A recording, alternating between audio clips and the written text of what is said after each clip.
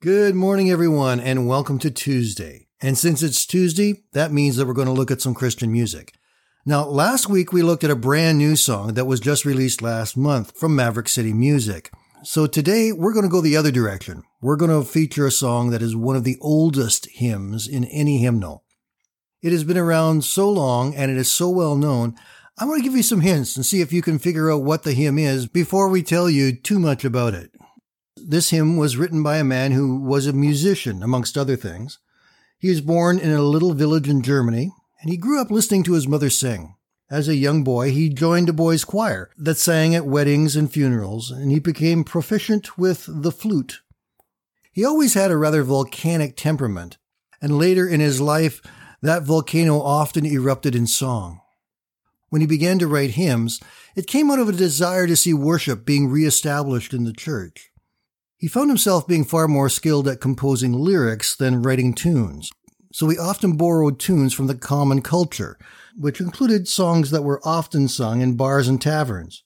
On occasion, he got himself in trouble by using these tunes, and so, in his words, he said he felt compelled to let the devil have it back again, allowing that tune to return to the tavern, never to be sung with his words of worship again. He once wrote in a book, "Next to the Word of God, the noble art of music is the greatest treasure in the world. It controls our thoughts, minds, hearts, and spirits. A person who does not regard music as a marvelous creation of God does not deserve to be called a human being. He should be permitted to hear nothing but the braying of donkeys and the grunting of hogs." This hymn was written in 1529 and was based on Psalm 46 and verse 1. Have you been able to figure it out yet? Let me give you the giveaway hint. This hymn was written by Martin Luther, the great preacher and theologian. The hymn, of course, is "A Mighty Fortress is Our God." As we said earlier, this hymn came as a result of Martin Luther's desire to restore worship to the church. He helped to revive congregational singing and wrote a great number of hymns. But this hymn, like many of the other Christian songs we've talked about, came as a result of a time of persecution in Luther's life. As the leader of the Protestant Reformation, many people were out to destroy his theology and even his life. He suffered tremendous hardship because of his beliefs. His desire to get God's word to the people was something that he hung on to, was a challenge to the church at the time. And it was during these times of tremendous hardship and persecution that Martin Luther found faith and hope in Psalm 46 and verse 1. Which says, "God is our refuge and strength, a very present help in time of trouble." You've probably heard that verse a lot over the last couple of years especially. It is particularly beneficial to us right now with everything that we're going through.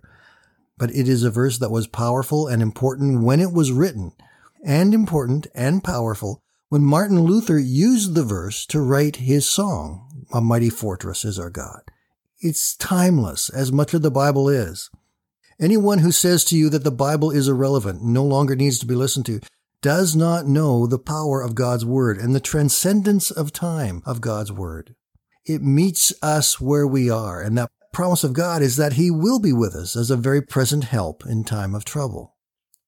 As this hymn was written in German, it's very difficult to translate it accurately into English. In fact, there are now over 80 different English translations of this hymn. The most famous one, the one we know the most, was translated by Frederick Henry Hodge in 1868. Whatever the translation you are looking at, the message remains the same. Our God is mighty and strong. He is the one that we can turn to, for He will be our fortress in the middle of the challenges that we face in life. He's the place to run to when we are facing trouble. I will leave you today with a short clip from the song, and also a link that will take you to a YouTube version of "A Mighty Fortress is Our God," so you can listen to it as well. Have a great day, my friends, and remember that God is our refuge and our strength, and He has promised that He will always be a very present help in our time of trouble. We will talk again tomorrow.